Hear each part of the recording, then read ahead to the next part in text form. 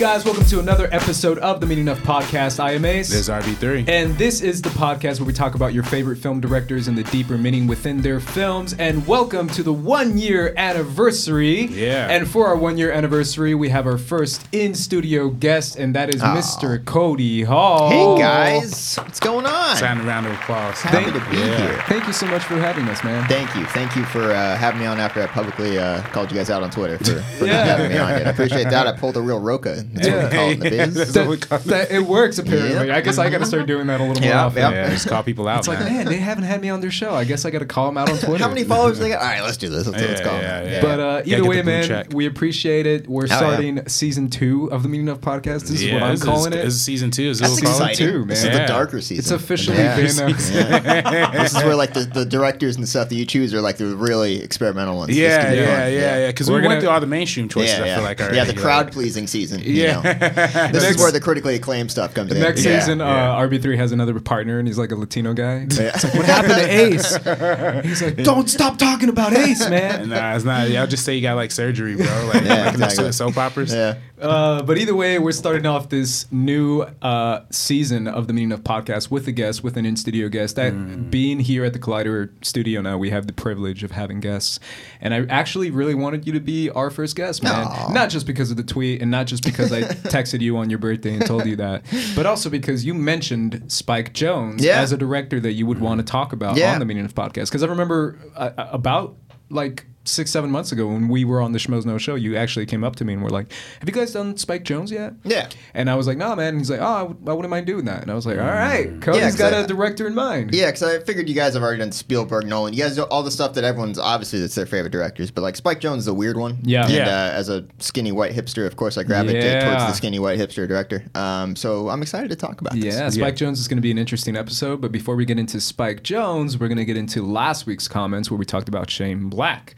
And we had a mixture of discussions on Shane Black, on his films, and on some serious stuff, and on not so serious stuff, because let's face it, most of his films aren't serious at all. Yeah. But the first comment is from Travis Smith. He says, I think studios are going to think twice before giving Shane Black a big budget or franchise. Stick to small movies like The Nice Guys. I think that's kind of it. I think Shane Black... I was talking to a friend about it over the weekend because we were talking about The Predator and his like negligence, I guess is what you can call it. I don't think it's going to cost him his career, but I think it's going to cost him some time as far as studios kind of being like, I don't know if he can handle this type of money, and I don't know if he has the responsibility. It's the money, man. It really is. You can't go with those big budgets anymore. Yeah. They'll probably just do another buddy cop, a low-budget buddy cop movie or something like that. I talked to RB3 about it. Obviously, you weren't here last week, but... he kind of makes the same movie. He does over and over. He does. Kiss Kiss Bang Bang and The Nice Guys are like the same exact thing. movie. Yeah. They I even love have. both. They actually have like exact same shots. Like the underwater naked shot is in both movies. Falling off a balcony is in both movies. Yeah. When Proto Cop falls off a balcony, and then Ryan Gosling. I was like, dude, he's making the same movie. Like parties with boobs out. Wait a minute. The Weapon has a lot of same moments. So he kind of makes the same movie over and over again. So I'm assuming he's going to make the trilogy of Kiss Kiss Bang Bang Nice Guys, and then he's going to make a part 3 to that. It's like one set in the contemporary, one set in the 70s, next one got to be set in like the 20s or something. I don't know. Yeah. Could be. Yeah. Cool one. Yeah. Christian Jacobs says, how would you guys feel about a Ryan Gosling Batman and a Jake Gyllenhaal Joker movie? What does that have to do? Wait, what does that have to do with Shane Black? Okay, let's piece this together, guys. All right, piece this together. Ryan Gosling was in The Nice Guys. I think. Okay. Now, Gyllenhaal, that's a whole other ballgame. Yeah, I don't know how we piece that one together. I think it came from me. Okay, because you're doing. I'm always talking about Jake Gyllenhaal and my passion for Jake Gyllenhaal. Don't we all have that passion? Everyone should have. Yeah. But either way, Ryan Gosling is Batman RB3. Your thoughts? No. Cody? Probably not.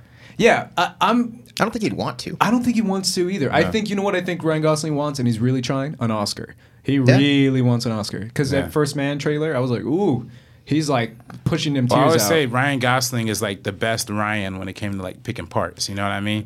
Talking about Ryan Reynolds and Ryan Gosling.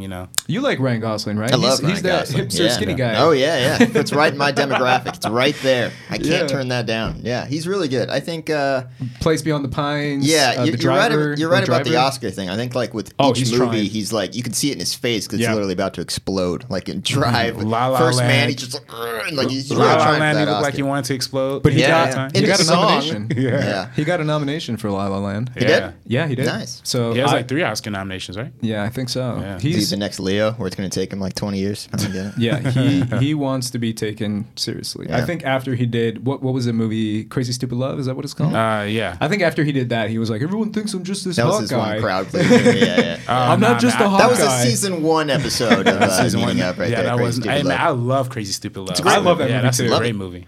Yeah. What's her name? Aunt May. Marissa Tomei. Oh my God, Yeah, that's yeah. unfair. Unfair. Yeah, man. It's too much, man. I can't handle that Aunt May. Yeah. Ryan Gosling doing it right. I can't take her seriously at all. LJ Panther says this movie was all kinds of trash. Requiem was the worst, followed by this one.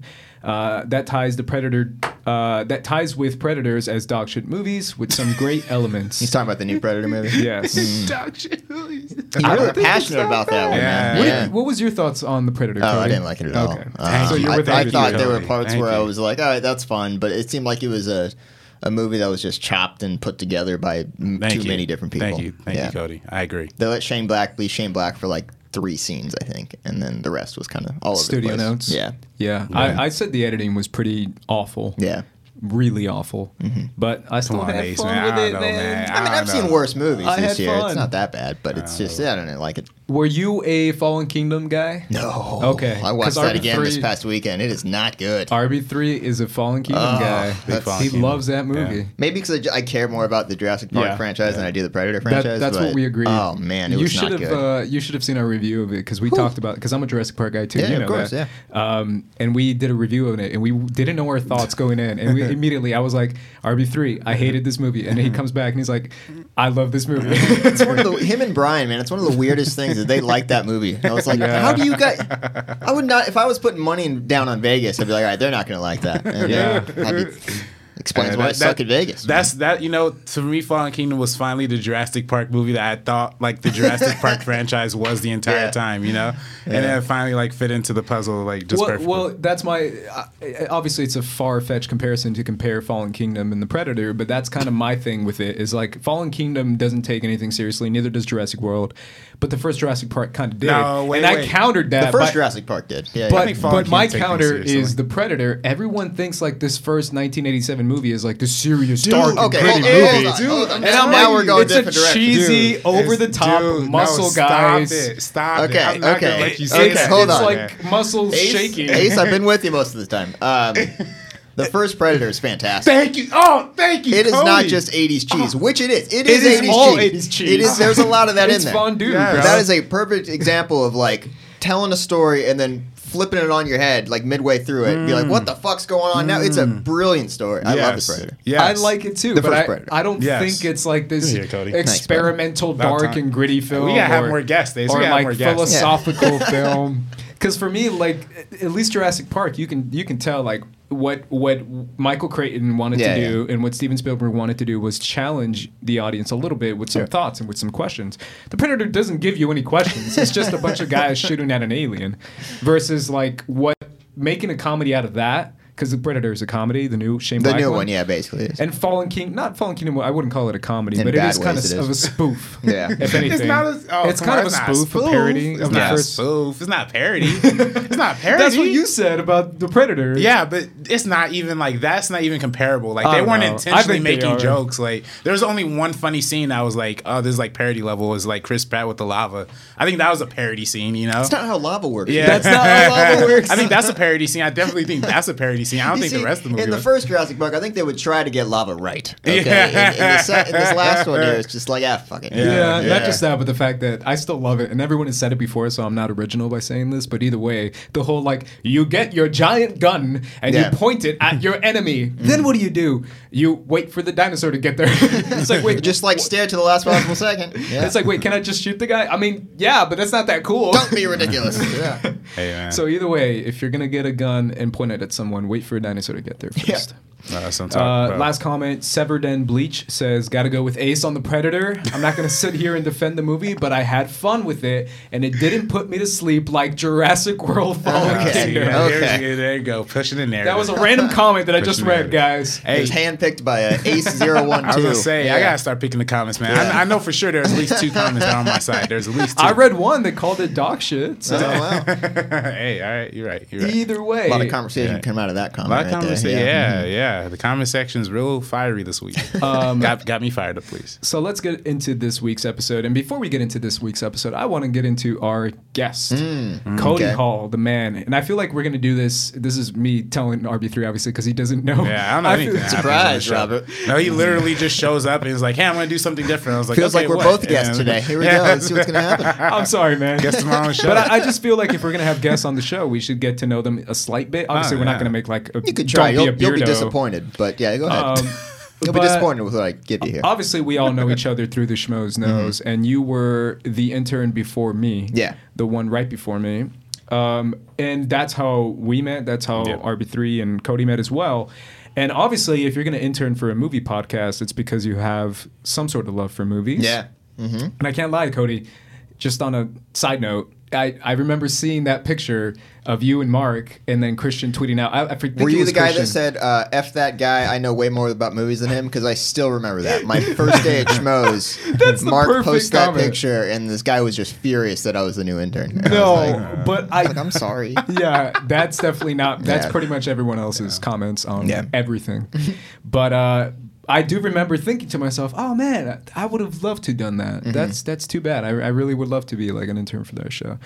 And who knew that a couple months later it sure was just right around the corner, dude. But either way, that's how we met, and obviously we had the epic Cody wedding. Because that's Cody right. Yeah. So that was a lot of fun. Thanks I know. for being there, both of you. That was a great time. That was a blast, man. Yeah. That was a blast. I remember I was talking to my buddies over the weekend, and we were talking about the urge to dance because sometimes it comes upon you. You were out there for a little bit. I was keeping my eye out for you. I was like, I wonder if Ace RB3 was out there since the first song. But I was like, I wonder if Ace is going to come out there. Ace is I getting saw down, you. man. Ace is boogieing. Once Sing Street came on, he was out there. Oh yeah. I'm going to join you in for that. I love that movie. The world unites for Sing Street. Absolutely. It brings people together. Yeah, absolutely. But either way, I had a lot of fun, man. I told my friend that's the last time I danced, and he was heartbroken. He was like, "Man, you should dance more often, brother." Do it, dude. While you're walking down the street, like just a good feeling.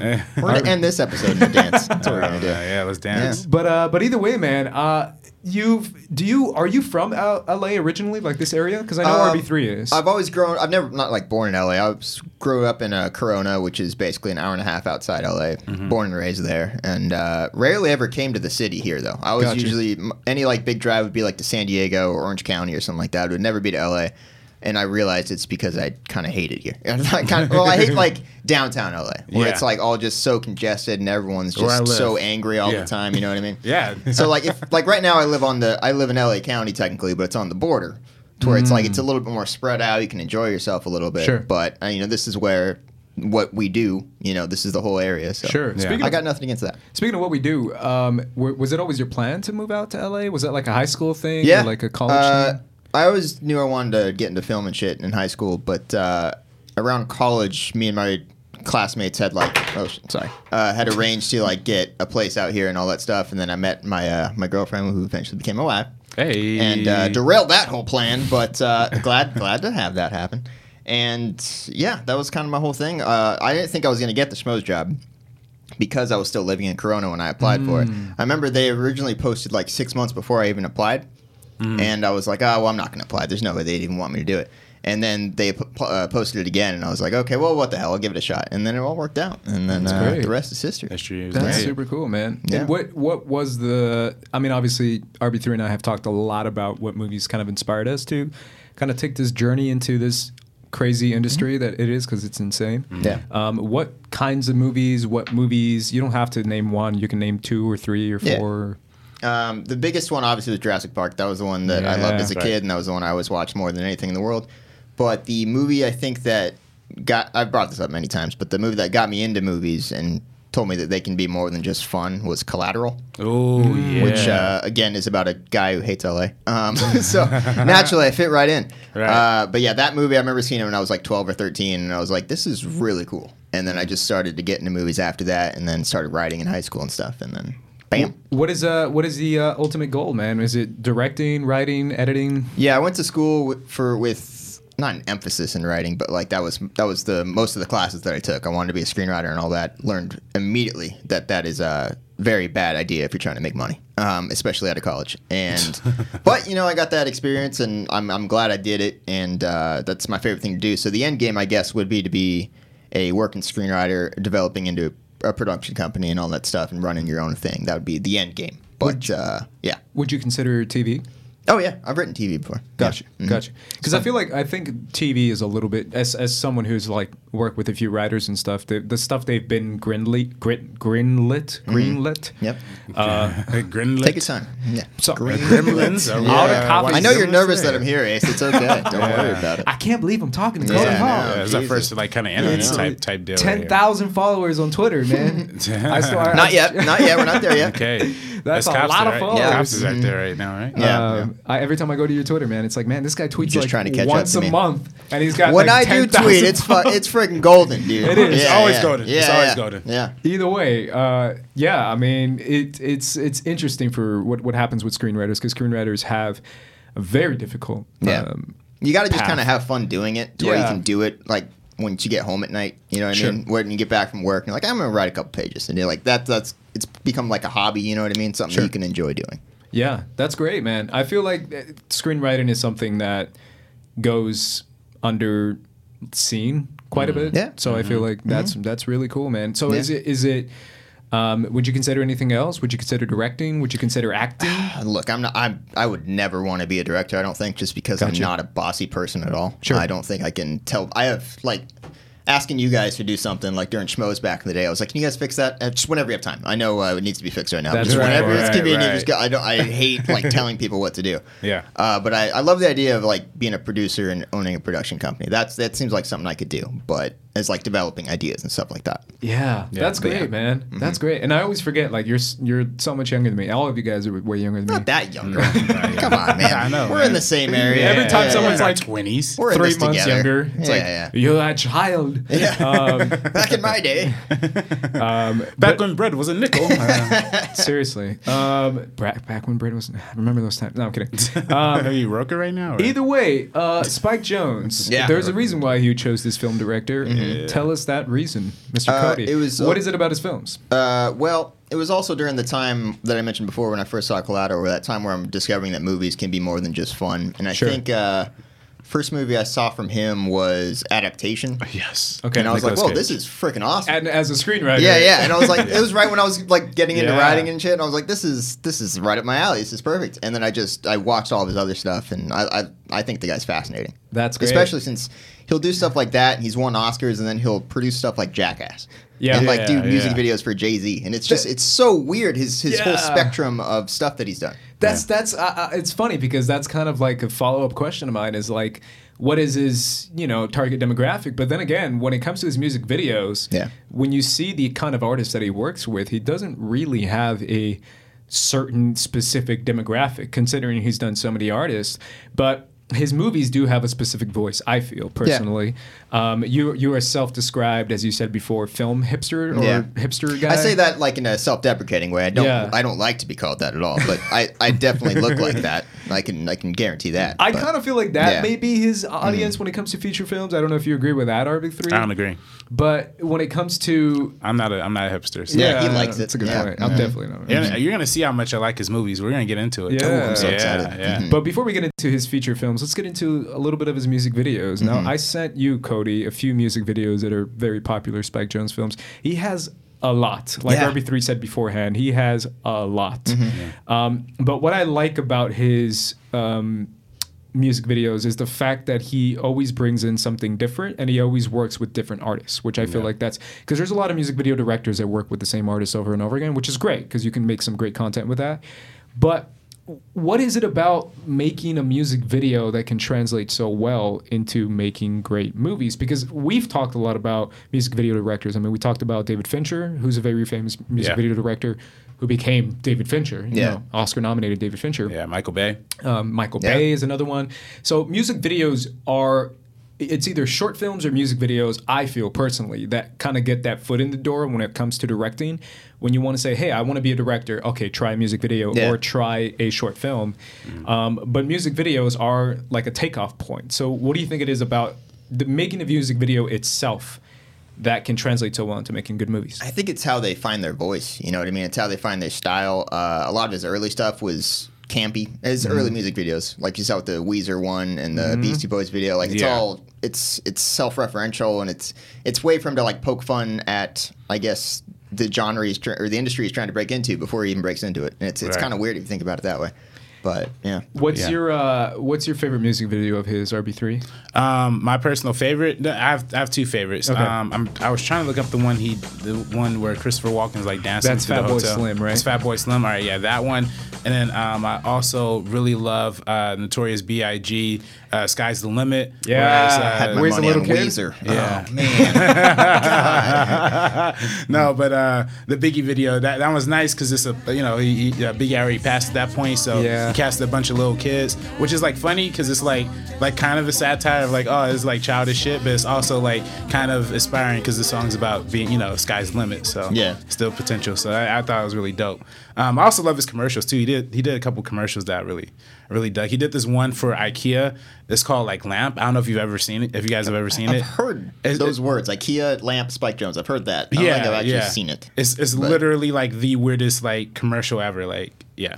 I don't know if we should play it right now, but because I don't think it'll play well on the audio. But I'll imagine it. We'll imagine it. Yeah. I want to buy some stuff. What about you, Cody? What is your favorite Spike Jonze music video?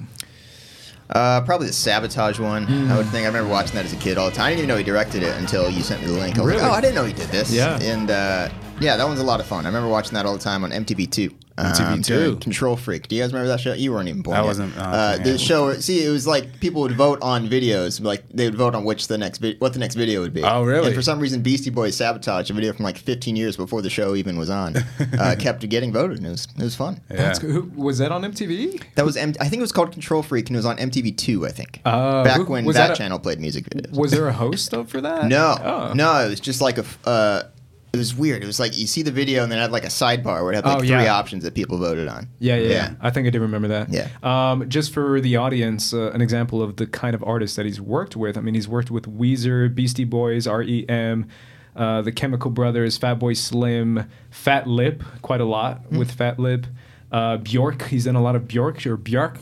I've never known how to pronounce it. Yeah. I don't know how to pronounce it either, yeah. Kanye West, Biggie, Jay-Z. I mean, the guy doesn't have a specific type of artist that he works with. He goes from hip-hop, he goes from experimental hip-hop to like mainstream hip-hop to like Beastie Boys to Weezer, which is a very specific audience for Weezer. I love Weezer, so I think it's Cody's great. the audience for Weezer right there. Once again, white people right here. Yeah. But some of the videos I showed you, I shared with you the is it Buddy Holly, the Buddy Holly one? Oh yeah, good karaoke song. I feel like everyone's seen that. Have you seen that music video where it kind of mixes in footage of Happy Days and it makes it seem like he's playing for like that Happy Days place. So we have the Fonz kind of breaking it down and getting down to it. And obviously Bjork is kind of like known for their weird music videos or like their very specific music videos. Yeah, because I do remember working for a certain company that would try to take rights to music videos and try to make their own version of like an MTV. Oh, interesting. And I remember Bjork coming up quite a bit, so I've seen quite a few of Bjork's music videos, and they're always super weird, and they're always like super distinct and super cinematic, super like visually beautiful and all that stuff. So I don't know. I mean, it's crazy how he can go from all these different artists and all these different types of music videos. I also shared with you guys the Get Back with Ludacris, which is probably my favorite. It's one of the most ridiculous videos I've ever seen. It's so cool. It's funny, but it's weird. It's great. I love it.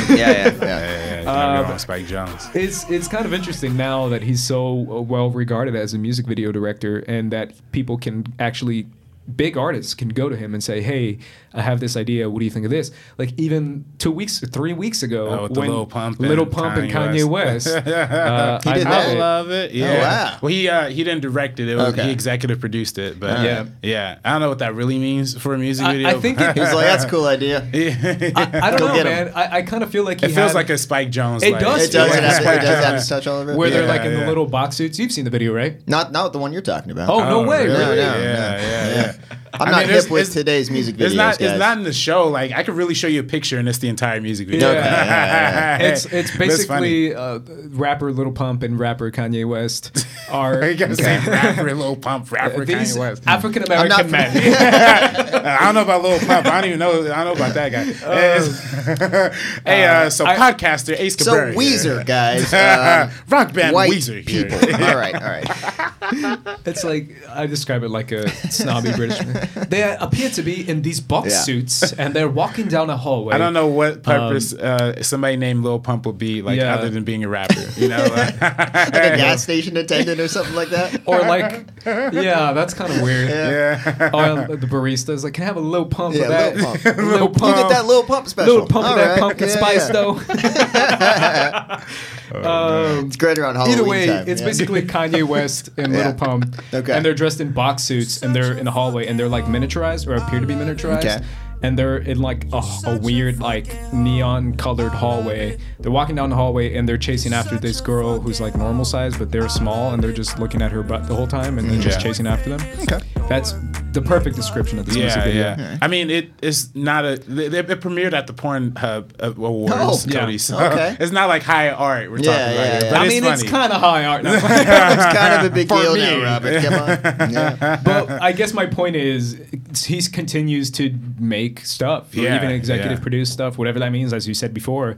Either way, he's still making stuff. So I just find it fascinating the way he can transfer over to take those skills to make very distinct voice in his music videos, even though it's such a different, artist levels and artist, demographics, to make feature films. Because I feel like that's almost the biggest thing to have in whether it be making films, making short films, or making music videos, is to have a voice, is to have a style. And I feel like, if anything, that's probably the biggest question is like, if you were to try and nail down what is the Spike Jonze voice, or what is his style, or what is the reoccurring theme that comes up in all his movies, now we're transferring over to movies, what do you think that is?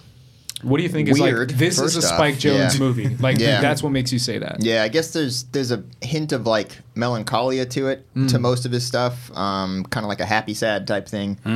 But like the double sides like of life, what I mean? Like he shows you the happy. I get that. I like that. Yeah, you know what I mean? Like he's not afraid to show sadness in his movies, but like while poking fun at it, I guess, in that sense. If that makes any sense. Right. Yeah, no, exactly.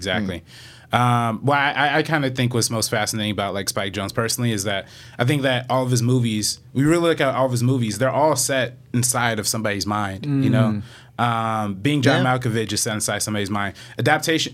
I mean, you could argue if it's like real or surrealism or like what is it going for, but like I think it's kind of mostly internal. I mean, the way the movie ends is a little too meta to not assume that where the wild things are is supposed to be a metaphor, and of course her is like, her is like the mind being outside of the body. So that's why I kind of felt that. But that's the reoccurring I see personally through Spike Jonze. You know what my follow-up question is for you guys is what makes a well-known actor like a John Malkovich, like a Meryl Streep, want to work with like a first-time feature film director? I always, and this is something that's like a personal question for me, because I always wonder like what makes these great actors work with first-time directors? Is it their short films? Is it their music videos? Is it the script? Because I've seen a lot of interviews with, you saw Hereditary, right? You're a fan of that movie. Yeah, big fan. Ari Aster, right? Who's a first-time director. What makes people like Toni Collette, is that her name? Or the guy who played the husband. Gabriel Byrne. Yeah. Well-known actors want to work with a first-time director on this creepy horror film. Like, that's such a fascinating question for me, because I feel like nowadays actors of that caliber want to work with like Scorsese's and want to work with like big names to give them the award push or give them the challenge to do something different. But when it's a first-time director, if anything, if I'm a well-known actor and I'm like an older veteran actor, I'm going to be like, I don't know, I'm not going to work with this 26-year-old kid or 32-year-old kid who's just starting to make movies. Yeah. What makes these actors, John Malkovich and Meryl Streep and all these actors, want to work with a Spike Jonze, a music video director? I think it's a combination of all the things that you said already, and then also from everything I've heard, like in similar situations, is that they want the director to be passionate about what they're making. You know what I mean? And that's, of course, an easy thing to say, but like I remember Emma Stone. Emma Stone was talking about La La Land. And of course, Whiplash had come out at that point, so Damien Chazelle had a name at that point. But she remembers, I think she said that the main reason she joined La La Land was because he was so passionate about the project, and he wanted it to be as great as it could be. And I think a lot of times, a lot of directors just kind of go, by the numbers, and they just make their movie. But like, I think especially if you're a young guy, you have to show them that you're serious about what you're trying to do. Right. And you have to have a shit ton of talent and as much resume as you possibly can. Right. Which Spike Jonze did at that point before making Being John Malkovich. Right. No, like you said, I think that's exactly it. I think he has such a strong vision. I mean, especially when you look at some of these concepts. I mean, I don't know. If you were to tell somebody the concept of being if you were to go to John Malkovich and tell him, hey, I have this movie that I want to direct, your name is on it, and I want this to be this. Like, you have to, like... It's all hinging on John Malkovich saying yes. Yeah, literally. Yeah. Like. Well, the irony of that, RB3, is the fact that it's John Malkovich. I mean, this guy's kind of notorious for being not easy to work with. Yeah, but I think also actors who are a little more experimental also do like working with first time, because I know we talked about Tarantino, and Harvey Keitel was the guy who really backed Tarantino for the Reservoir Dogs script and got that through. So it's I think it was almost the same kind of thing with this situation. I did hear that when they brought Being John Malkovich to the studio like literally asked, like, okay, like Being John Malkovich, why can't it just be called Being Tom Cruise or something, like a big star? Yeah. But because that that's the vision, that's what they want. They wanted that specific kind of tone, that specific kind of persona behind his movie. So it's just super fascinating that he held so strong to that throughout his entire creative process. Yeah, for me, that's always a fascinating aspect of filmmaking, is the fact that giving a first-time director a chance to make something and then giving them the right cast so that movie can be somewhat of a success, right? Because any first-time film director can make a feature film, but making a feature film with a cast like a John Malkovich, or even like the stuff Steven Spielberg did.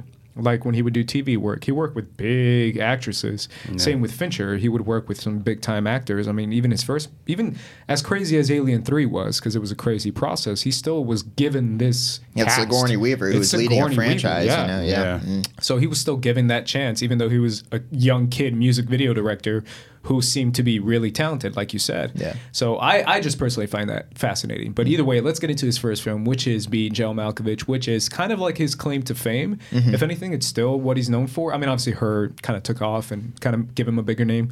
But Being John Malkovich was such a weird film that it kind of gave him a name for being that quirky genius, I guess is what you could say about Spike Jonze, considering walking out of this movie. I'm curious, because obviously this movie came out in 1999, which I was 8 years old. I was watching Phantom Menace and The Matrix in 1999. So I wasn't interested in this movie at that time, but I'm so curious about like not just box office numbers, which I guess I could look up, but also like the audience reaction watching this movie in theater, right? Yeah. Because watching this at home, like you can watch this movie at home like I did, it's fine, it's whatever. You know what you're getting into.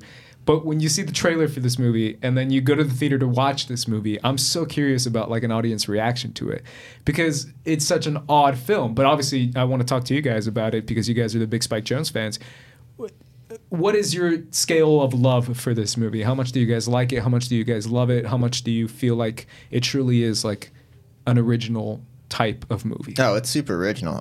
This is probably the one. Yeah, this is definitely the one of Spike's that I've seen the least. I think I've seen it once, maybe twice. But I just keep thinking about what you said. Like, if this thing came out today, it would be distributed by A24. It would have a trailer that a bunch of film snobs liked. And then it would probably get like 3 million opening weekend of the box office and get like a D+ cinema score. And then it'd be like, oh, it's still great though. And then like in 5 years it would get a cult following. That's how I would predict it going. It'll go on Amazon. Amazon Prime would be the only place you could find it. Would the official Twitter account be like trolling people the whole time? Yeah. You Someone takes over John Malkovich's Twitter account, and it's like a different person controlling it every time. That's lit. That would be a lit. That's a lit promotion. Yeah. That to me is like the biggest thing is like people's reaction to these types of movies, but especially back in 1999, I feel like people were slightly more open to this type of experimental stuff. Yeah. But what about you, Ep52? Do you love this movie? This is well, listen, I don't hand out a lot of 10 out of 10s on this podcast. But I think being John Malkovich is very warranted of the 10 out of 10. It's Jurassic World Fallen Kingdom. Jurassic World. John Malkovich. This to me is easily my favorite Spike Jonze movie. Really? And I remember watching this I want to say like my junior year of high school or something like that, sophomore year or something like that. But it was like it blew my mind so hard because I can never imagine a concept that, original, I guess, to a certain extent. And, kudos to the writer, Charlie Kaufman, who, of course, has written this one and Adaptation and Eternal Sunshine of the Spotless Mind and Cinetrope New York and all these great movies. But this one in particular, I just felt like it really resonated because it's about the whole idea of control, right? Sure. How we want control, how we manipulate control, and how every character kind of resembles a different facet of that. Like how John Malkovich is like losing his control by having people control his mind, control his body. But we have the control freaks and like John Cusack, with his puppets. But then Cameron Diaz is like the opposite side of that. She has a control freak problem too, but with pets, right? With like living animals. Mm-hmm. So it's like how all of those three like kind of, it kind of weaves together in a super weird way, but it's super smart. And I don't know, I love it. I watched this movie. I've watched this movie like a lot of times. So I don't know how many times I watched it. Do you feel like that? It's dope for me. Do you feel like that control aspect is also like a commentary on power and how we view power itself, and how maybe that's how you guys get deep on this show? Yeah. And how kind of the characters themselves like view the concept of power. But I mean, obviously control, but it's also the concept of like, I'm my own director of my own movie. Like I can make my own decisions based on characters that I can just do whatever I want because it's a basically like being the puppet master, right, and being the puppet master of whatever you want it to be and taking full advantage of it too. Mm-hmm. I don't know if you. No, I think follow. I think that's the whole meta aspect of it too. Is like the art of creating something that. The art of creating something is essentially putting control into creating it, right? Mm-hmm. Like when you're an artist, you're gonna paint something yourself. You're gonna, puppeteer something yourself. You got to direct something yourself. And I feel like this is kind of a peek into how we puppeteer people and how we use an actor like John Malkovich, who is even though known for being difficult to work with, he's also a very well regarded actor in both stage and screen. So he's obviously he resembles a lot of other people anyway, and by other people I mean like other parts of the characters, Mm-hmm. So he's never really himself to begin with. So it's just fascinating that that's the parallel that's made, So I think it's super meta like on that level. Yeah, it could be a statement on acting in general too, mm-hmm. like in how we're always becoming other people regardless, and it could just be a reflection on that. I just thought about that. Right. Side note: it made $1 million opening weekend. $1 million opening weekend. We weren't far off, guys. We were far off with our guest there. They weren't ready for it. They weren't ready for it. Did it get Oscar nominations? I know Adaptation did. I don't know if this one did. It says nominated for 3 Oscars. It was. Okay. Interesting. So wow. Best supporting actress for Kathleen Keener, best director for Spike Jonze. Oh, nice. And best screenplay, of course. And this is weird because this is Spike Jonze's like actual debut, right? Yeah. He got nominated for best. I mean, it's not weird. I love it. I think that's great. That's great. You just rarely see that. Yeah. Cool. How would you guys classify this movie? What genre is it? Ooh. I feel like that's a tough question because at points it's very funny, right? So many different absurdist comedy, Sci-fi experimental. That's pretty good. Yeah. Sci-fi. But I think that's what's drama. That's what I love about Spike Jonze because I feel like all of his movies you can't really categorize into one specific genre. Yeah, because I was going to say when I rewatched Adaptation on Hulu because it's on Hulu and I have Hulu. Yeah. You guys should read Hulu's description of it. It's so funny. Do they just give up midway through? Like, so a screenwriter, screw it, watch it. It's good. Yeah. Hulu's is like, check out this crazy cool comedy from the creators of Being John Malkovich. And I was like, what is this, like Disney Channel's description? A comedy, like I don't consider adaptation a comedy. I mean, there's funny points of it, but I just feel like it's funny because classifying these movies, giving it a genre, is so difficult to do, especially with it being John Malkovich, which has a ton of like funny moments. Right. But at the same time, it's difficult for me to say, oh yeah, it's a comedy, or is it a comedy? I don't know. Yeah, I mean, I don't know. I think it's more. There's a lot of funny in it. Like maybe there's like a lot dark of funny. comedy. It's a dark comedy. Maybe if you're gonna go that route. But the ending's real dark though. I mean, the ending is real. It's pretty messed up. The ending itself, where the homie gets trapped inside of the kid, right? Of Malkovich and I felt like that Black Mirror episode. From like a year or two ago, and Which one? in the doll or whatever. Oh, that's awful. Yeah, kind of like a similar idea. Yeah. Well, I always kind of thought of, and of course this is kind of silly, but I always kind of thought of Get Out as like the spiritual sequel. Have you seen the fan theory? The fan theory about that. Jordan Peele addressed this too, where like Catherine Keener and Being John Malkovich is the same character in Get Out. Yeah, it's like really good. Yeah. And Jordan Peele joked like if he ever makes a sequel to Get Out, he would put John Malkovich in it. To try to like complete the trilogy. Yes. It's cool. Yeah, I almost feel like that now that you mentioned Get Out and now that you mentioned Black Mirror, which is similar to like a Get Out type concept where it comes to these types of stories that give you not necessarily that give you kind of like a bitter ending, not bittersweet sometimes, but mostly bitter. Yeah. Like a Being John Malkovich, which has a bitter ending, and like Black Mirror, which almost every episode has some sort of like, oh crap, that's really sad, but it also has a commentary on something. Also like a Get Out, but even though Get Out ended on a positive note, I almost feel like that's kind of the stuff that people, directors now like a Jordan Peele and future directors like an RB3 can take these types of like movies as inspiration for the stuff they're making now, like a Get Out, like a Black Mirror. Another example of something that kind of blends the lines between comedy and drama is Atlanta. Yeah. And how Donald Glover, I don't know if you watch Atlanta. I've seen one episode, but I can see where the inspiration would come from. Yeah. Like this realism kind of. Well, what's great about Atlanta too, and now that they're entering season 2, just like we are, they finished season 2. But the way that they took their concept and how they pitch it, almost like, the first 5 minutes of Atlanta or the first 5 minutes of episode 1, and you're like, crap, this is like not a comedy at all. I remember the first episode. Yeah, the first That's episode. That's like a serious drama action scene, and then but there's other episodes that are straight up comedies. It's that blurring. There's some episodes that straight up horror movies. And some straight up horror movies. And some people got comedy out of that horror too. Yeah. It's that concept of like the audience member defines what they're watching, right? Whether it's a comedy or a drama or stuff. There was that controversy of the Golden Globes defining Get Out as a comedy, which I personally feel like it's not. It's a thriller. It's not a comedy. I say but it's some comedy. people, you said it's a comedy. Oh yeah, I do remember you. Oh yeah, that's right. Yeah. I still think it's a comedy. And I still think it's a thriller, but it's one of those things where audiences aren't really. Not being able to define a genre is like a genre within itself. Yeah, right. How like it takes you in with the comedy aspects of it, but then it kind of turns it on your head and makes you feel certain things that you didn't think you would feel.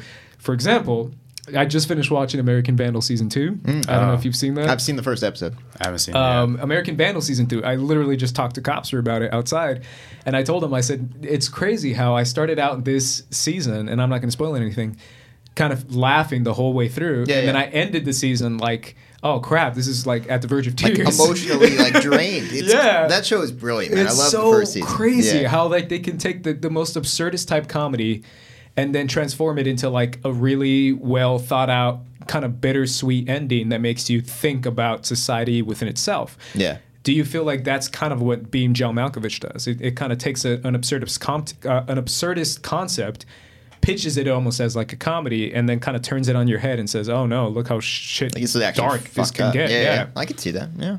Yeah, no, I think that's the biggest part of it. And I think that's why it was so subversive when it came. And I think it's still very subversive now. I think there's not really any movies that have come out that have resembled this kind of sense of like freshness or originality, and as expansively as I think this one was. Because I remember even showing a buddy of mine this movie, and who has no interest in movies like whatsoever, but he was like super drawn in. And really? I remember for him, because he's not plugged into movies, but he's a smarter kind of dude.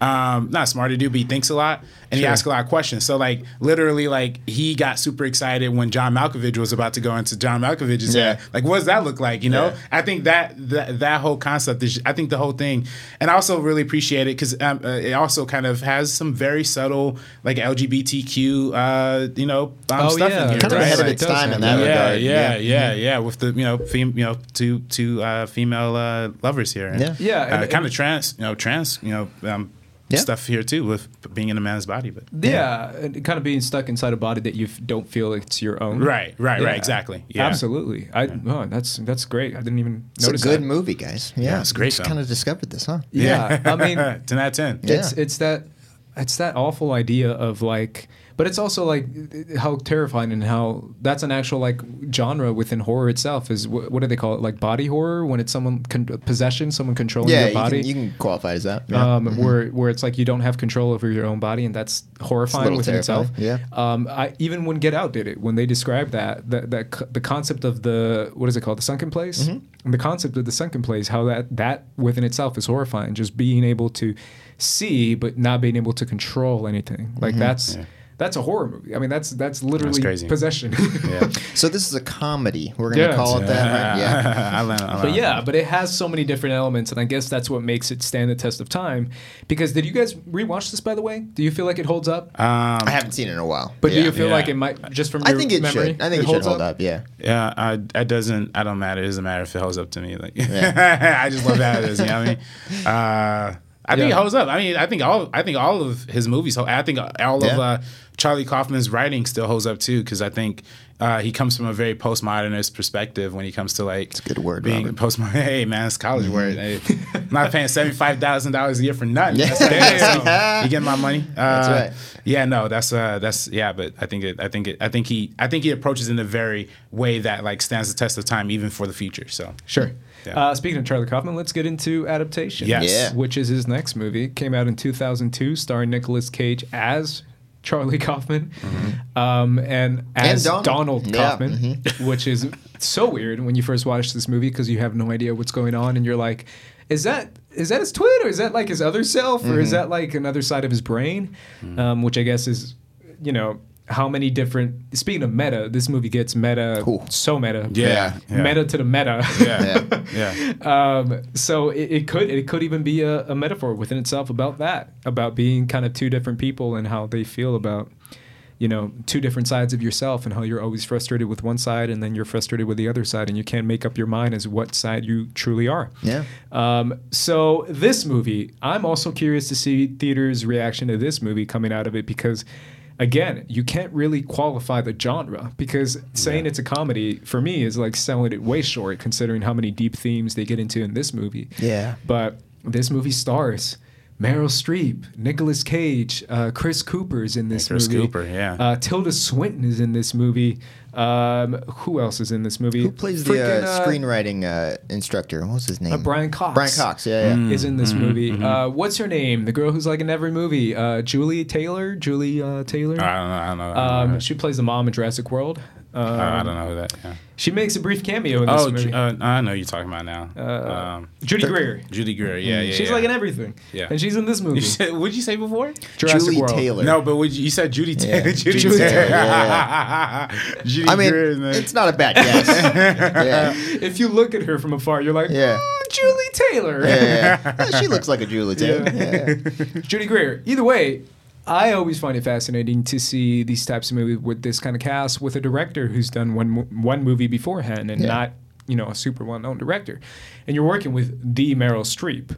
Like, even in 2002, it's still peak the Meryl Streep. So I find it fascinating on that account. But ultimately, this movie blends so many different types of things. What do you think it's the overlying theme within this movie? Overlying theme. You want to crack that one, Cody? No, off the top of my head, I can't. Top of your head. All right. Well, I don't know. A shit ton. That's a deep question. I mean, I think this movie's saying a lot, man. I think this movie is saying that the way we look for love is, not necessarily within other people, but we have to look at ourselves first, right? And I think that's why having the duality of having twins is like a mirror reflection of yourself, makes that a much more interesting dynamic, because he's always wrestling with like the positive and the negative of himself. You know what I mean? It's just externalized, but he has to find the Charlie Kaufman character himself has to find himself, and so does and able to write his adaptation, able to beat the writer's block. But it's also about the story that he's writing is about somebody looking for love within themselves, outside of what's Chris Cooper's character's name? Oh, I forget. I remember the name. Yeah, remember his teeth like though. Yeah, his teeth. Yeah. But it's all about that. You know what I mean? I kind of feel like it was all about John LaRoche. John LaRoche. Yeah. But I know think, they call him Roche in the movie too. Yeah. But it's about finding love, but finding love in other people, but also finding love within yourself. That's how I take it. Meryl Streep is kind of going through the same thing in this movie too. Her character is going through a lot of similar themes. Yeah. I agree. But I also feel like the name of the movie is adaptation, so obviously it's about originality. Yeah, that too. Yeah, and it's about what is original, if there is such thing as an original idea, or if there is no such thing as an original idea, or if there is an original concept, right? And I love the whole idea because you're a screenwriter and we're filmmakers. The idea of taking a book and adapting it, right? So it's an adaptation of an adaptation of an adaptation, right? It's an adaptation of Meryl Streep's encounter with this plant orchard guy, and then she adapts that into an article, and then she's adapting that article into a book, and now Charlie Kaufman is adapting that book into a movie. And the concept of like jumping from one point to another to another to another, and how a real life encounter can come full circle to become a feature film, right? Yeah. Or attempt to become a feature film, because eventually he doesn't really resolve itself at the very end, but we don't see the finished product of a feature film. So we see the finished product of a book. But it's that idea of like, how can I take an idea and from meeting someone, and I meet that person and I have so many thoughts about this person, so many preconceived notions about this person, so many misconceptions about this person, right? You see the goofy teeth, you see the ridiculous, which she even writes down, like what delusions of grandeur, smells bad. Like she has all these concepts of who this person is. It's like a low-level white trash Florida dude. And in reality, he's a smart guy. He's been through some shit. Maybe that's why his teeth are broken. He lost a family member. His wife divorced him right after he lost a family member. And it's all these deep themes that make him a much more complex human being than what she initially thinks he is, which is just this goofy orchard guy. So she learns to fall in love with him because she's starting to see who he truly is and not just the surface level of what he is. So I feel like that's a portion of the movie itself too. It's so many different themes, and it's obviously, I love the theme of adapting something, of taking what you believe to be someone's original idea and making that into a feature film. And I love the concept of like Tilda Swinton telling Meryl Streep's character, it's like, oh no, we got screenwriters for that. Yeah, we got screenwriters. And it's like, oh dang. Like, and I just saw the trailer today too, the irony of the Fantastic Beasts, and it says written by J.K. Rowling. I think this is the first one she's written. No, she did the first Fantastic Beasts, but yeah. And the idea, don't get Ace talking about Fantastic Beasts. They get all the facts. But that's what I'm saying, like exactly. All my knowledge of Fantastic Beasts, which is none. But it's the idea of like, I just thought it was funny how we're going to talk about this today, of a writer of the Harry Potter books, and now she's writing the movies that are a story within the Harry Potter books. It's that concept of like the writer of the book now becoming a screenwriter and then taking her ideas and making it a feature film for a much more bigger audience. But I don't know. I find that fascinating, to say the least, and how you can take a subject, whether it be flowers, whether it be movies, whether it be art, and make that a love of your life, right? Because that's what I think Charlie Kaufman starts to find, is that the love that in detail that she writes about flowers is actually the love that she has for a human being, which is Chris Cooper's character. And how his love, he has to take that love and fascination and put it onto another subject, whether it be the author, because eventually he like falls in love with Meryl Streep, whether it be with the concept of success, whatever it may be, it's that falling in love is your biggest inspiration. I think you hit the nail on the head there, man. That's pretty good. Yeah, adaptation. Wow. I think that's it, and I think that's also, adapting an original content, is something that we all have a conversation about all the time. But it's just great that this is a movie that promotes originality, even through adapting a book about flowers. So I'm with it. And also a salute to Carter Burtwell for the music. Oh, he did the score on that one? Yeah. no way. Yeah. I think this is we haven't talked about Nicolas Cage enough in this movie. Yeah. This is one of his best performances. Absolutely. Both of his performances. Oh in this yeah, are just both of the fantastic. performances. Yeah, you're right, dude. He should got an Oscar I nomination. don't think both. he did. Yeah, it's some of his best work. Yeah, it really is. And you know, I always say Nicolas Cage is really one of the greatest actors that we have out. Really, you know what I mean? And of course he has a lot of bad parts, a lot of bad roles. You know, a lot of straight to DVD. They're great in their own sense. I mean, great in their own sense. Right, right. But I mean, you know, you look at his resume: Leaving Las Vegas, Adaptation. Raising Arizona, you know, all these great films. He's worked with like most of, if not all of the great directors. It's just, you know, he fell upon hard times and is not doing good shit anymore. But I still think he's He'll be back. Yeah, he'll be back. He'll be back. Work with Spike Jonze again. Man, Nicolas Cage, man, he's such a good actor. Yeah. He's so freaking good. And he's great in this movie as well. Obviously, you guys already said that, but it's so true. It's something that doesn't really go as noticed. And back in 2002, man, this guy was in his prime. Yeah. Like, this guy was killing it. He was making stuff that people remembered. I remember, you know, watching a ton of movies growing up about Nicolas Cage, and this was like my era, the early 2000s era. Is like my era of like watching a ton of movies. And yeah, he's freaking great. But I want to get into another topic that I feel like Nicolas Cage brings up in this movie quite a bit. It's the concept of, you said it, RB3, how you view yourself. Yep. Right? And I love how Brian Cox is giving that speech and is like, if you dare to have voiceover in your damn movie. And then Nicolas Cage is like, oh, shit. Because there's BO going throughout the whole thing. Yeah. But the concept of how he views himself. And it's, obviously, I already talked about falling in love, and you said about loving yourself.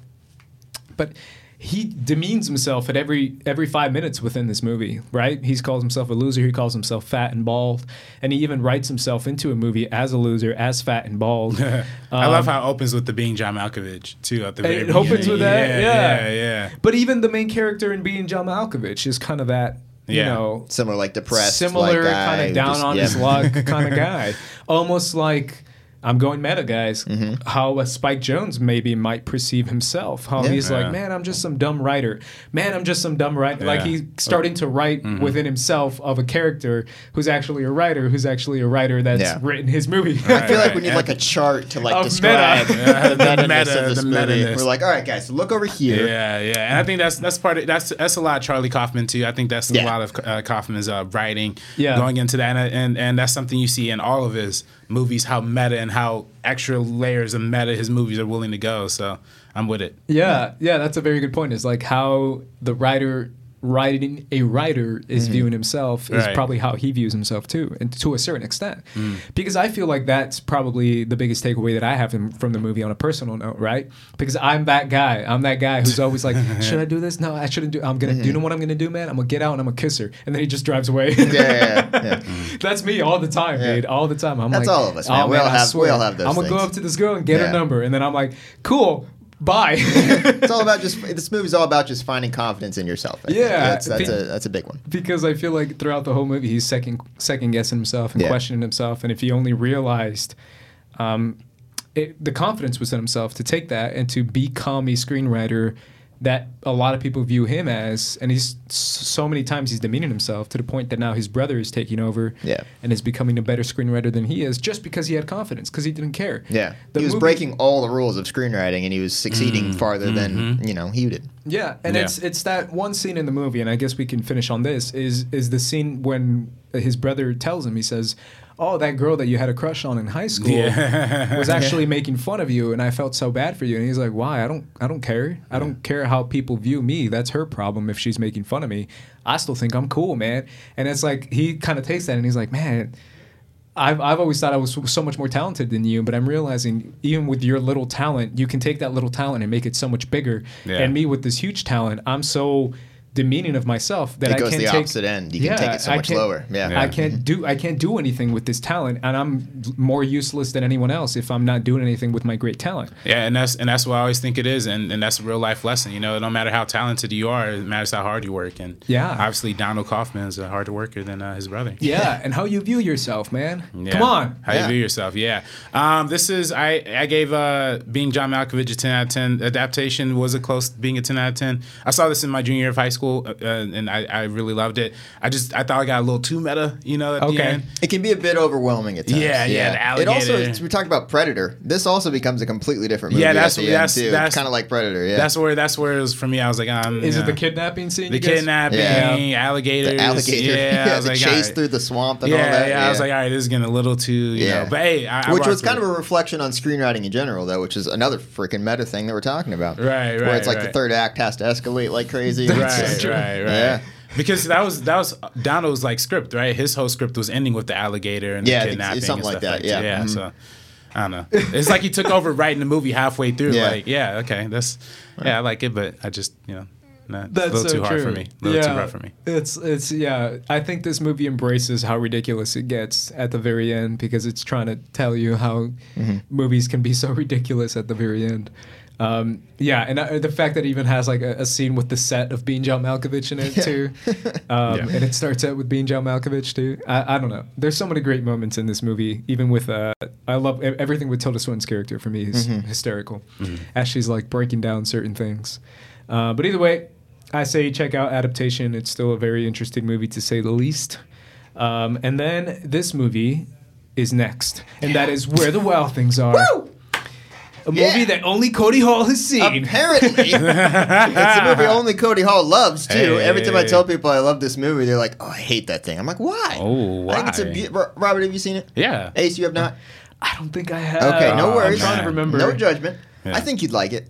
Yeah, I think you would like it. I think what this movie accomplished is incredible. Just adapting a book that had like 10 sentences in it. Yes. That's the kind of adaptation I would like to do, where it's so limited it has this whole horizon where you can input all your creativity, and Spike definitely did that here. This tells a beautiful coming-of-age story about a kid who is messed up. Yeah. And it's so well done. It's a beautiful mother-son story, too. Absolutely. It's just about growing up and being able to not be a little shit anymore. Right. Yeah. No, I absolutely think that this is one of the better family films as of late. Yeah. I think it teaches a real important message to kids of, when we're looking for our escape, we have to look for escape within the people that we, love and cherish, and I think that's a good message. I mean, and I think, where he goes out and he meets these giant, fluffy kind of creatures, they look like animals and scary people. But scary, yeah. Yeah, but they're nice and cuddly and play and do like a bunch of the kids stuff that he does too. Yeah. So it's about like making your way into the world. The world can be terrifying sometimes, but if you make it your own and have fun with it, you can have a great life. Oh, deep.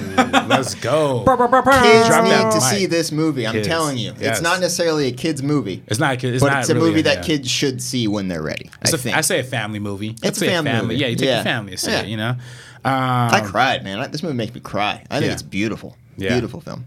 Interesting. Very emotional. How was the reception for this movie when it first came out? I think generally it was well received. It was like a 70% of Rotten Tomatoes, something like that. I thought it was my favorite movie that year. Really? It was. This came out in 2009, by the way. Mm-hmm. So where were you guys at in 2009? I was in my senior year of high school, so it was peak film Cody. Okay. Yeah, this is a good one. Yeah, no, I don't remember where I was at this time. I don't really. Fetus. I was being born. Yeah. I don't even know if I was like really into movies yet. Like 100%. Because this was a little bit before Avatar came out. And Avatar was the one that like really like.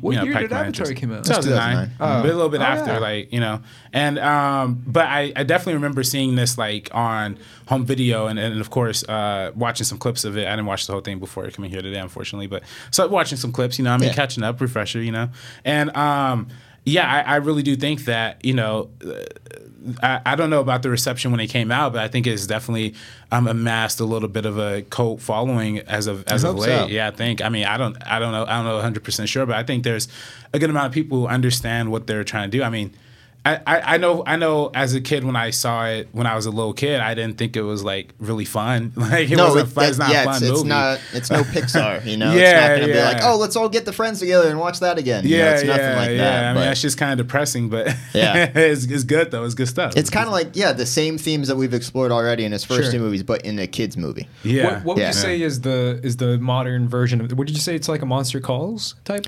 That's a good comparison. Yeah? That's a pretty good one. Similar ideas there about like depressed kids. Mm-hmm, Yeah, mm-hmm, fun times. I think Monsters Call is a little more violent. Okay. Yeah. I think, but the imagery in this one throws a lot of people off too, with the giant heads and the way their faces, like they move around. I thought is it puppeteering or is it like animatronics? I'm not sure. Yeah, I'm I'm not not sure sure. actually. Yeah. It's probably a combination, maybe. Probably a combination, yeah. But they were really good. I mean, the way they had the detail in the faces was The budget on this was huge. I remember too, because really? it didn't. I don't think it made its money back. I want to say the budget was like $100 million. Like it was. Really? It was a big movie. Yeah. They're really hedging a lot on it. I remember it came out. This might be why some people don't like it too much. It came out like during the peak hipster time. Oh, Yeah. Arcade Fire was in the trailer. Oh, really? I think I remember I was talking to Copster about this. Like he's like, I saw the trailer, and I was like, oh, okay, come on. But so that might turn some people off. But if you put that aside and just give the movie a shot, I think you'll really like it if you haven't seen it. Wow, I mean, it did have a pretty good opening weekend with 32 mil. Oh yeah, nice. Yeah, 32 mil is pretty freaking good. Yeah. Interesting. It's a $100 million budget though. You know what I mean? Yeah. Yeah. If it is $100 million, I don't know if it is, but if it is, then yeah, that's a lot.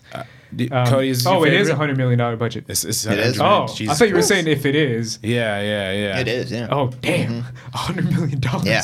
That's why I'm like, where did that all crazy. spend? All right. Yeah, man, that movies aren't cheap. man. So we did a much smaller film after this. Yeah. But Would you say this is your favorite? Do you say or of his? Yeah. No. We'll get to my favorite shortly. Let's do it. really? Okay. Yeah. Let's do it. We have a new Joker, and his name is Joaquin Phoenix. And he is also in this movie. Yeah. I honestly That was a good believe that we talked about it 2 weeks ago, I believe, RB3. Who are the best working actors right now? I would put Joaquin Phoenix up there. Yeah, As one of the top best three for working. sure. I would put him as like one of the best. I don't know about you, RB3, but I'd put him up there. It's Yeah. at least top 5 for me. yeah? Top Put 5. him. RB3 is too picky, man. I gotta think about He's it. like, I gotta yo, think about it. Well, hold on. Jurassic Yeah, World, yeah, Fallen yeah, Kingdom. Yep. Up here, Fallen Kingdom. 'Cause I feel like I keep throwing around the top 3, top 5 number too much. Like I can't say 20 people for Yeah. top 5. You know what I mean? Like, Yeah. but I think definitely Joaquin Phoenix. Just should say like qualify. they're in the conversation. They're in the That's an conver- easy way of doing it. Yeah, they're probably in the top 75. I'd say. Yeah, they're somewhere in there. Yeah. Yeah, that's how you play it safe.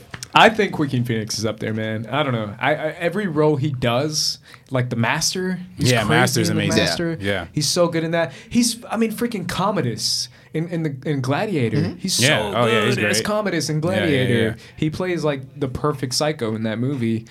Yeah. And obviously in Her, I believe he's a truly spectacular performance in Her. He gives a really great performance. And Her, what year does this movie take place? I don't know exactly. I don't know if it has an Is it like exact year. 2050 or It's something? in like, I don't know, 20 or 30 years from now. Yeah. I think something like that. What do you guys, obviously this movie touches on a ton of themes, and obviously RB3 has banged everyone's head about it when it comes to Blade Runner 2049. But besides Blade Runner 2049, what do you feel like this movie is saying about the future itself? Is it more a progressive future? Is Yeah, it- I think that's what makes Her the most fascinating to me, is that this is one of the only sci-fi movies that portrays an optimistic future. You know what Yeah. I mean? That It doesn't start out that way though. It Nah. starts out like when they're showing everyone on the bus or the subway just on their phones, just talking, like, and even walking across the street, they just don't even talk to each other. But you're Yeah. right. By the end of it, it's a much more positive message. Yeah. And it's a much more utopian version of Yeah. the Yeah. world instead of dystopian. Yeah. Because I think it's easy for a lot of sci-fi movies to get caught up in the deep blue, like underlit, like it's Blade Runner and everybody hates each other. But this is just a movie. People are just on their own worlds, Yeah. and experiencing. And sure, are they being manipulated by computers or having getting emotionally attached to inanimate objects? Sure, maybe, but they're finding enjoyment out of it. They're finding happiness out of it. So it's kind of like Black Mirror to a certain extent too, right? It Like is. to me, like I definitely think the episodes like San Junipero takes a lot from Her, and I think at least from the aesthetic, right? Like Yeah. from being that kind of futuristic, and also Nosedive takes a little bit from it too, I think. But Interesting. yeah, I mean, everyone in the future wears a lot of pastel for sure. Yeah, let's hope that color Colors. scheme The doesn't. pastel. That color The scheme- pastels was- Dude, that was those clothes guys. Oh man, Oh, I dude. can't get on board with that. To be honest, man, this movie plays with colors so well. yeah. So good. Like, that's probably one of the biggest things in this movie. Is like, as soon as it starts out, you're like, oh, damn. This is a really Yeah, the production cool design. looking Yeah. movie. Like, Right. the production design's off the charts. And obviously, the concept of, like, taking relationships and how we develop relationships with people, and now it's becoming the way that fast food changed the game for, fast food, for food, and how we view eating. It's now the Tinders and the online dating stuff are changing the game for the way we view relationships with people, and not just relationships, but the deepest of relationships, right? Because when you want a couple, when you want a marriage, or when you want to be with that partner, it's the deepest of the deepest of the deepest of relationships, right? So it's that concept of the commodification, I guess, of relationships. And it's crazy now because we know people who've met off Tinder and stuff, so we can see the success stories of it. Didn't Copster, didn't he met his girl off Tinder? Yeah. One of my best friends met his wife off Tinder. You met her at a movie theater, right? Yeah. But Riley also. Roca. Roca. Roca with Bumble. Yeah, same idea. But it's that concept of like how it's being, taking relationships and making it a quick way to get to know people. And now how you can get a relationship with the thing that gets you into relationships, which is your phone. Yeah. And that concept of like AI. But one of I can't lie, my favorite scene in this movie is also the funniest scene in my opinion. Is the scene where Joaquin Phoenix's character is like finally building up the courage to tell Chris Pratt who his real girlfriend is, because he's like, oh yeah, my girlfriend. And then finally he says it. He's like, oh yeah, by the way, my girlfriend's like this. And Chris Pratt's like, cool, man. Yeah, bring her along. Really cool. Yeah. And he thought he was going to be like, that's so weird. He's man. gonna judge him. He's like, that's super cool, man. I'll introduce you to my girlfriend. Yeah. And like Chris Pratt is playing like Chris Pratt. Yeah. And we talked about the best Chris's a couple of weeks ago. And I said Chris Pratt plays Chris Pratt in every movie, which is not a bad thing. It's fine. Do like a March Madness style bracket with Chris Pratt, with Chris's in Hollywood. Yeah. But either way, that reaction kind of shows what Spike was going for in his movies. It's that idea of a progression in society to the point now that if you're truly not harming anyone, the decisions you make should not allow anyone else to judge you, right? Because we live in a city that is so open to the point that, the concept of judging within itself is taking like, oh, why are you judging this person, right, for the decisions that they make, to the point that there's an even extreme side of it where it's kind of all bullshit. And I talked about that a couple weeks ago too, about how LA is all bullshit, because that's my... I concur. Thank you, Cody. Yeah. Because I still think it's bullshit how they're like, oh, we don't judge, and then in the back they're like, oh, who the hell is that guy? Yeah. But it's the idea of like, if you want to get in a relationship with that girl, go for it. If you want to get in a relationship with that guy, go for it. If you want to not be a girl, go for it. If you don't want to be a guy, then go for it. Whereas, as long as it makes you happy. As long as it makes you happy, as long as you're not hurting anyone else, that's fine. And I'm cool with it. And I think that's what I think the movie offers an alternative, right? An alternative point of view where we do see the real life relationship and the Amy Adams character and what she's going through and her real life. And it kind of gives you that, real love isn't working out for people anymore because we've, and I think I'm sure it's not like really going to happen, but I think eventually someday people are going to find a new way to experience love or connection to some extent. So I think, Amy Adams' character mentions that she felt like she was left out from like the rest of like humanity almost to a certain extent, and I feel like that's a position that some people are going to be in. But you have some a character like Joaquin Phoenix who is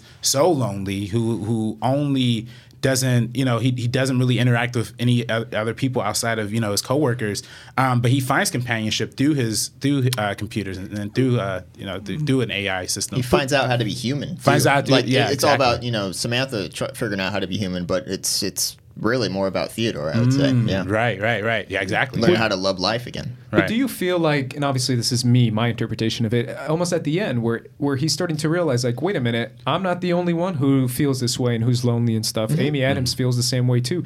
Wait a minute, what if I just get with Amy Adams? Like, obviously they don't fully dive into that at the very end because it kind of ends on a cliffhanger, but it's almost that concept of like, you're going through the same thing I'm going through. We're kind of similar. Why have I always put up this wall with you when I could have just been with you this whole time? I think that's me. Yeah, that's what I took from it. I see where you're going. I think it's more about connecting with people in general, as opposed to like a romantic thing between the two of them. Sure. But I completely see where you come from. Yeah. That's a beautiful final shot too. Yeah, it's great. It's great. Yeah. But I don't know. That's kind of what I feel is the concept of like, every time someone feels like they're the only ones in the world, or like feel left alone in the world, or feel like they're not seen, or that they only like a certain thing that no one really likes, and it's all kind of just bullshit. If you just kind of open up your spectrum a little bit, and the solution's like right in front of them. Yeah, that's just my takeaway. Obviously, I might be. Yeah. I mean, Scarlett Johansson is a good option, anyways, even if it's just your voice. Just Scarlett Johansson's voice, I'm good, man. I'm set. Yeah, that's straight. I'm straight.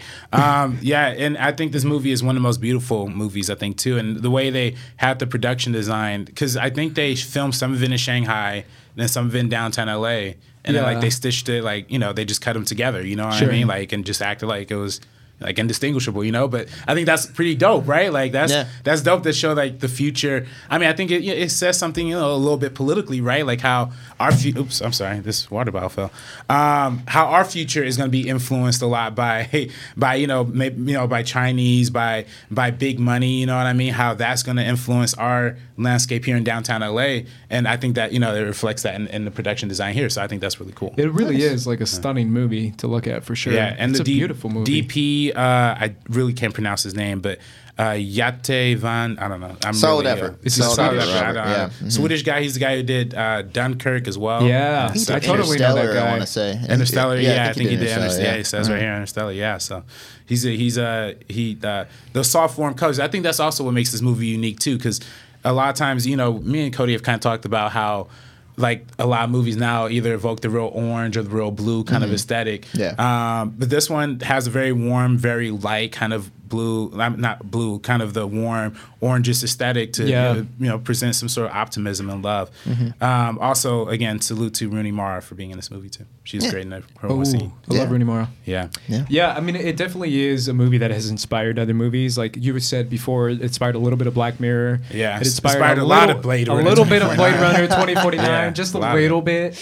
Just it was a one few scene, Robin. It was About one scene that I could see them borrowing. I see the entire movie. But it's the concept of like falling in love with your AI too. That Blade Runner 2049 kind of talks about as well. Yeah, I mean, this movie is ahead of its time for sure. I feel like it's very much ahead of its time because it's going to be a movie that a lot of people imitate in the future. Kind of like what we're talking about Beanjal Malkovich and how there's people making, you know, the line between horror and comedy and all that stuff that people are making now. I think people are going to start to make like similar movies to her, and how society can progress to a point where concepts that we never considered and that we consider to be weird, and which I still probably consider to be weird. If Cody comes in here, he's like, I'm in love with my phone, man. Part of me is going to think that's a little weird. You're not going to be the Chris Pratt in that situation. I'll probably You're not. Like, oh, that's cool. And you'll be like, all right. You'll be the Rooney Mara in that situation where she's like, what? Yeah. But at the same time, it's something that I feel like a lot of filmmakers and future filmmakers like RB3 are probably going to use in their work. Hopefully. There you go. Any last word on Mr. Spike? That's it for me. Spike Jonze? Just please keep making movies. But he hasn't made a feature-length film since her. He's done some music videos. He's gonna stop hanging out with Kanye and start making movies. Start making some movies. God damn it, Spike Jonze, we love you. Every time he does something, I love it. So I hope he keeps going. That's what the name of the song. I love it. Bringing it full circle today, guys. Hey, that's it. There you go. Thank you guys for listening to this episode of the Meaning of Podcast. Hopefully you guys enjoyed. Let us know what's your favorite Spike Jonze music video. What's your favorite movie of Spike Jonze? Anything in the comment section down below. What you think of Cody Hall? Let us know in the comments, and we might read your comments on next week's episode. Either way, what I want to do is give a big thank you to Mr. Cody Hall for being a guest on this episode. Thank you so much. Thank you guys for having me. This was a lot of fun. I'm glad you guys are recording here every week. Yeah, man. Man. See you every week. And this is a lot of fun today. Our first official guest. I believe it was a success. You can follow Cody Hall at The Real Cody Hall on Twitter and get him to Mr. 10,000 followers that he's almost there. He has a great profile picture of Jeff Goldblum. That's right. In a big pile of dino Looking shit. at the poop. That's what's up. You could do the 2 Chainz verse on that. Big shit like a dinosaur did it. Oh man, that's Did Spike Jonze direct that? Because Cody Hall is big shit, bro. Yeah, Cody Hall. Either way, guys, thank you so much for listening to this episode. We will be back next week. And for the Meaning of Podcast, I'm Ace. This is RB3. And we're peacing out. Peace out, guys.